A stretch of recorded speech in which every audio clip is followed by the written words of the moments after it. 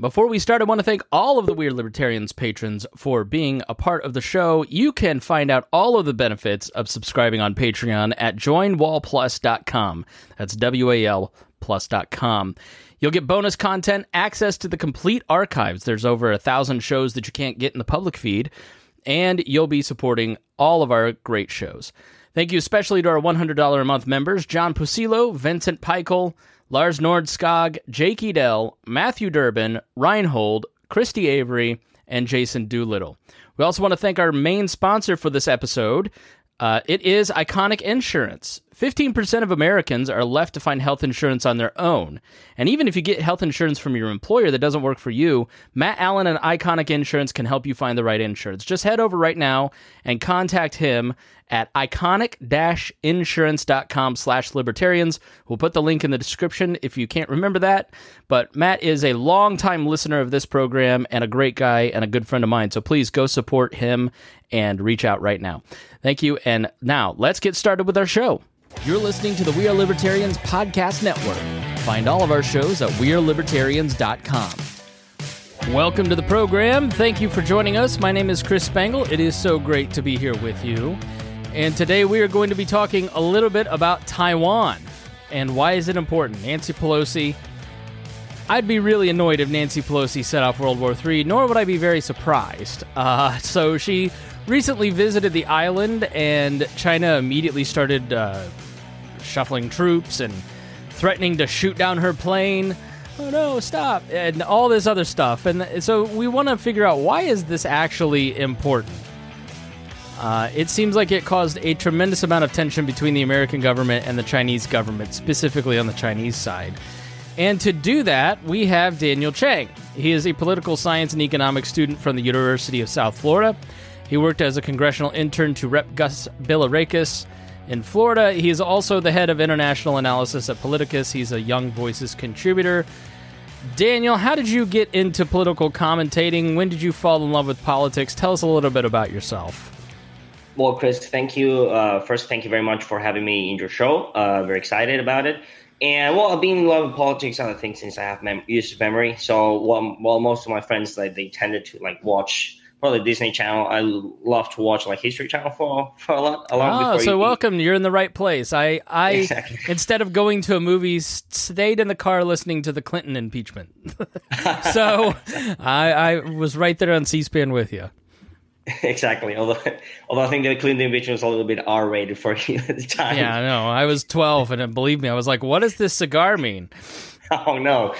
Well, so since then, I've been very interested in politics. I came to the United States to study in 2017. As you said, I'm a political scientist and an economist, and been working with Young Voices for a couple of years now, and it's been great, actually.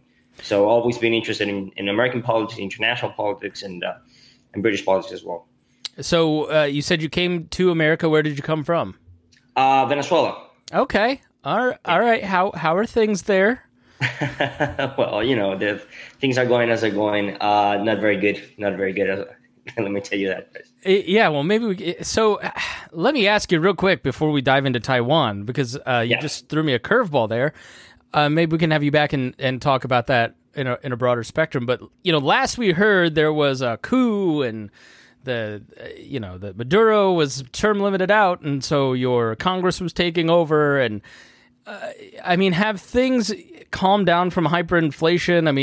What is the situation on the ground in Venezuela these days? So situation on the ground, I haven't been in my country since 2018, so 4 years now. So of course, what I know because of my friends and the few people who still live in there, because a lot of people have left the country. I think 10%, maybe more, over the last 3 years. But the situation is that Maduro regretfully has, he has consolidated his grip and power. As you said, the attempt of the opposition to, juggle him out of office because he won in a really fraudulent election, didn't pan out. The sanctions of the United States, if you ask me, that's another can of worms, but they haven't worked in one way or another, and Maduro has consolidated his grip on power and has made alliances with other sanctioned countries like Iran and Russia and China and whatnot, and he's been able to linger on in power, really. Well, that's too bad. Yeah. Your country deserves better. I hear it's a beautiful country, and that's fascinating. So next time Venezuela's in the news, I will be sure to email you. But right now we're talking about Taiwan. Let's talk about something like less depressing. Let's talk about World War III, right? Yes, right. Let's something that doesn't personally impact our friends and family. Oh wait, Exactly. where is Taiwan, and why does anybody care about this small island? Yeah. Let's just start with the real basic stuff here. Yeah. So Taiwan is an island that is really next by China. It's across the Taiwan Straits. And it's an island that has been administered basically independently from Beijing since the end of the Chinese Civil War in the 1948. Basically, the communists won, but the nationalists were like the anti-communist side. They lost and they retreated to Taiwan, and they've been governing that island ever since. For the first, 30 years, they actually thought that they were going to reinvade China and conquer it. That didn't work out. And ever since, they've been governing themselves. And since the 1990s, Taiwan is a democracy. It's a presidential democracy. And, there's always been these tensions between Taiwan and China, because China says that Taiwan it's a part of China, and that the annexation, and why either peaceful or non-peaceful, of the island, it's a cardinal goal. It's a really important goal for the Chinese Communist Party ever since the war ended.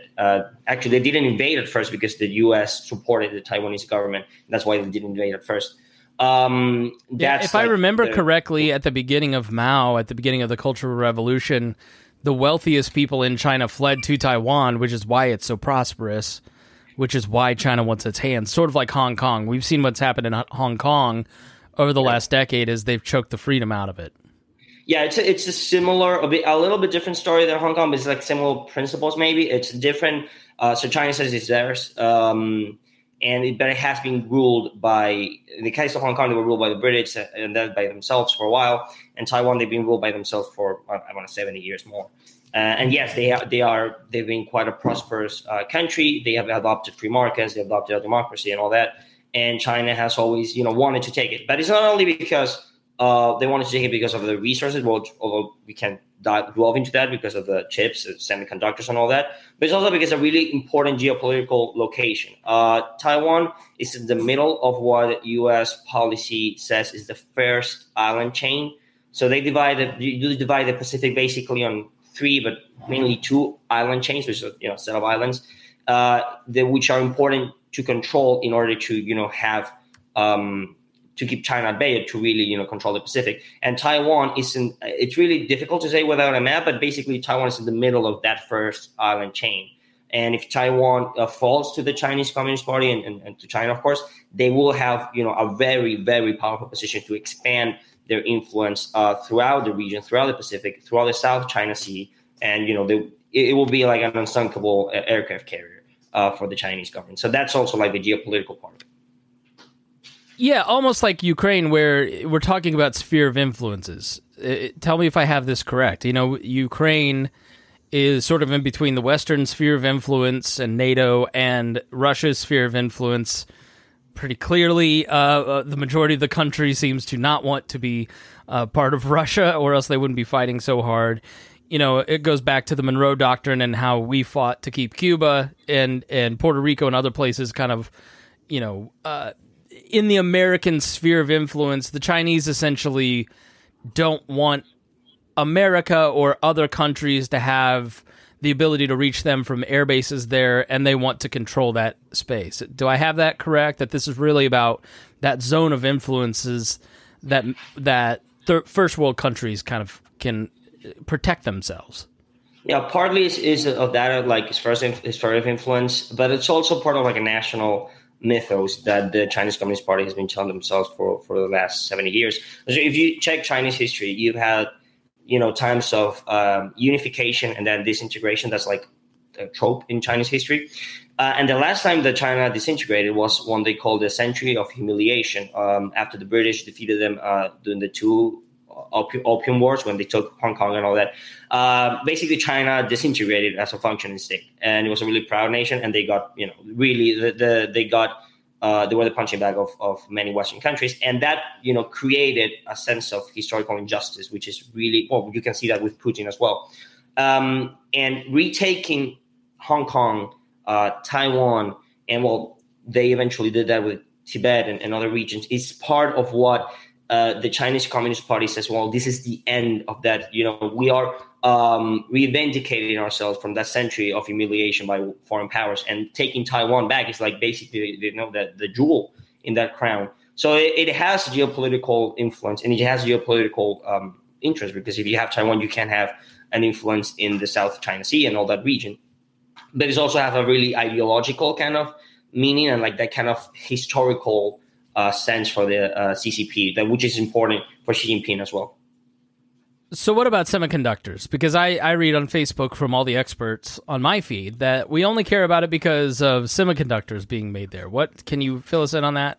Well, basically, Taiwan is the prime location foundry for semiconductors, which are chips that we use for basically everything, from of course laptops, computers, smartphones, to like cars, and a lot of our processing and a lot of what we need to live in the 21st century comes from semiconductors, and the majority of them are made in Taiwan. So that's a really geopolitical importance, not only for the United States, but again for the world, because keeping the semiconductors flowing through the global economy is really important to keep everything going on, the lights on.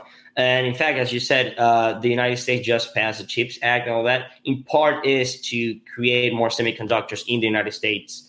We all this issue about bringing global supply chains back to prevent disruption. So that's the part of the semiconductor, the economic part of it, that Taiwan it's important. But I would say it's not only because of that. Honestly, semiconductors are really important, but Taiwan, their unique position in where they are, the unique geopolitical position, and the fact that China and the United States will be adversaries for the time being, and it's kind of inevitable that they're adversaries, will significantly mean that Taiwan is always going to be a hot spot between both of them. Why do you think it's inevitable?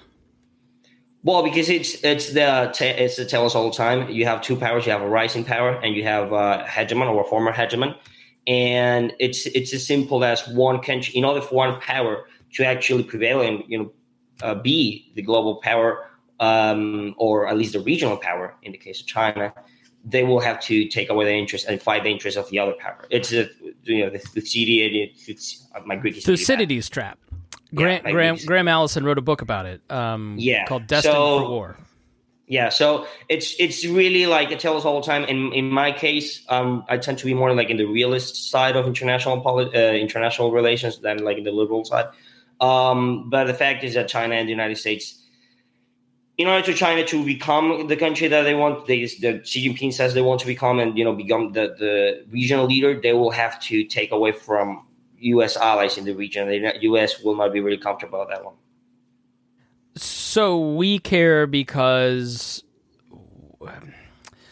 I guess it feeds into a larger question, right? Pax Americana, so-called.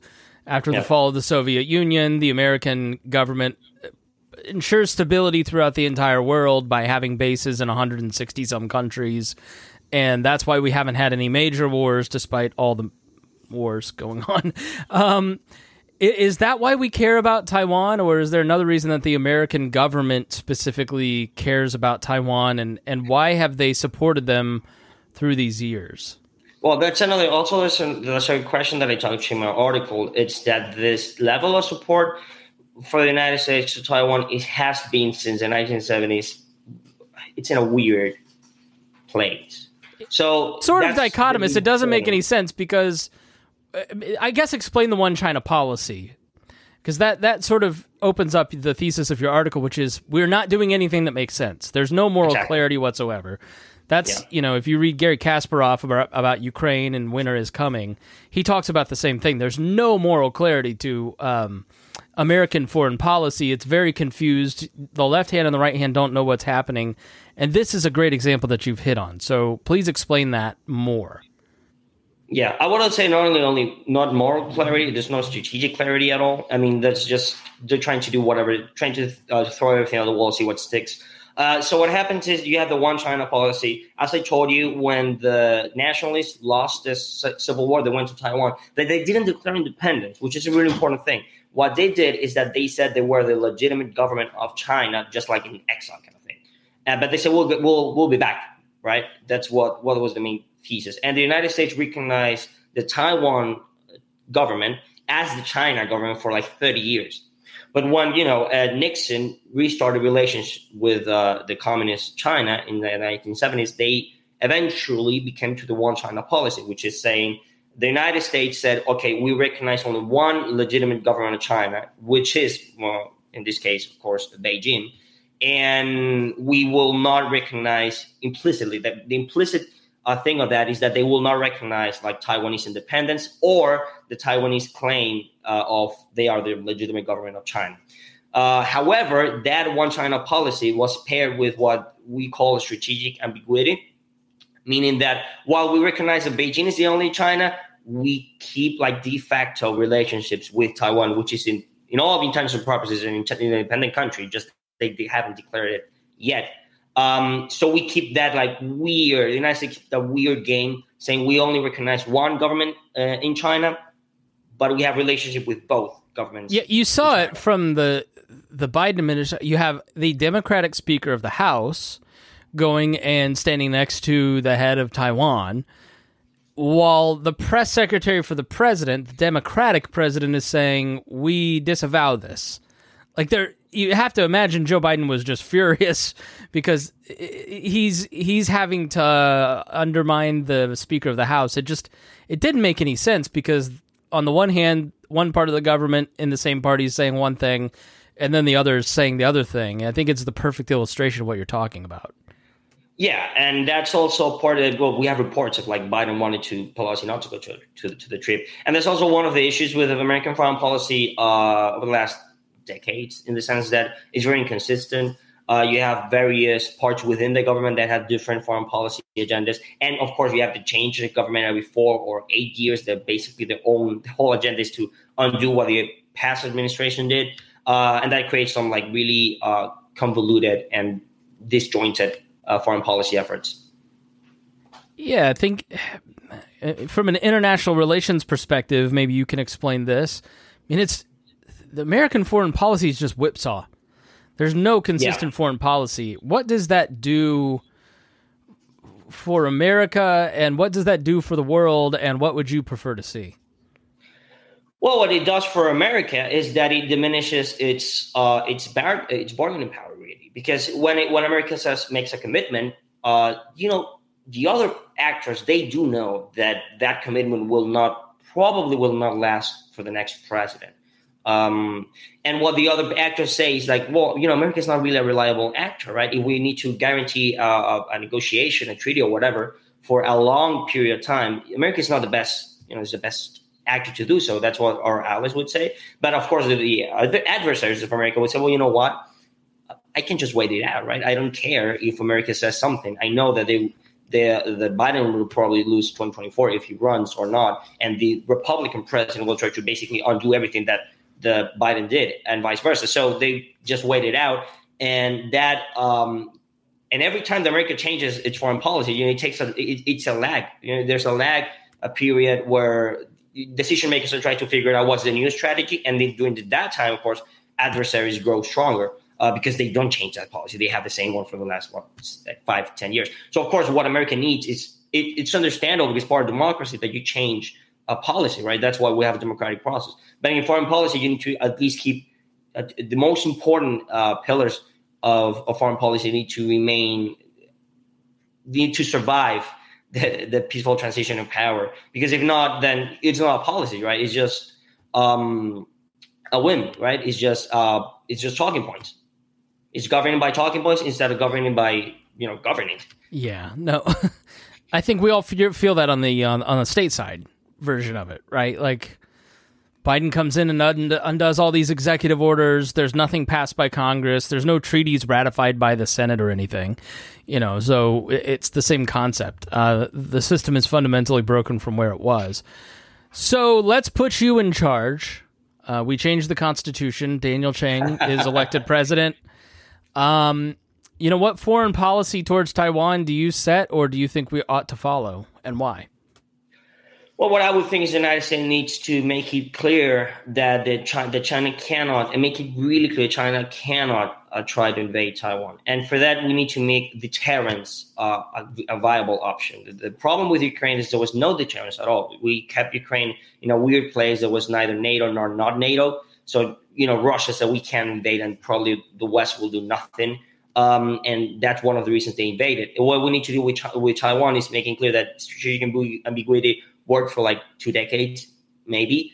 But, we're not in the 1980s anymore. We're into 2022. And China has the ability to contest American power at sea. So we need to make quite clear that although we will not recognize, for the United States, will not recognize the de jure independence of Taiwan, the United States is committed to prevent any cross-strait attack, right, from either side. Of course, Taiwan's not going to attack China, but we'll say, we're there to prevent any war between China and Taiwan. We keep the one China policy. Taiwan's not declaring independence. I don't care about that. What I care is that there will be no cross-strait invasion because it will bring mayhem to the global economy and to the region and all of that.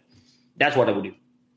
It sounds reasonable to me, but you and I know I'm not going to be put in charge. I hope you are.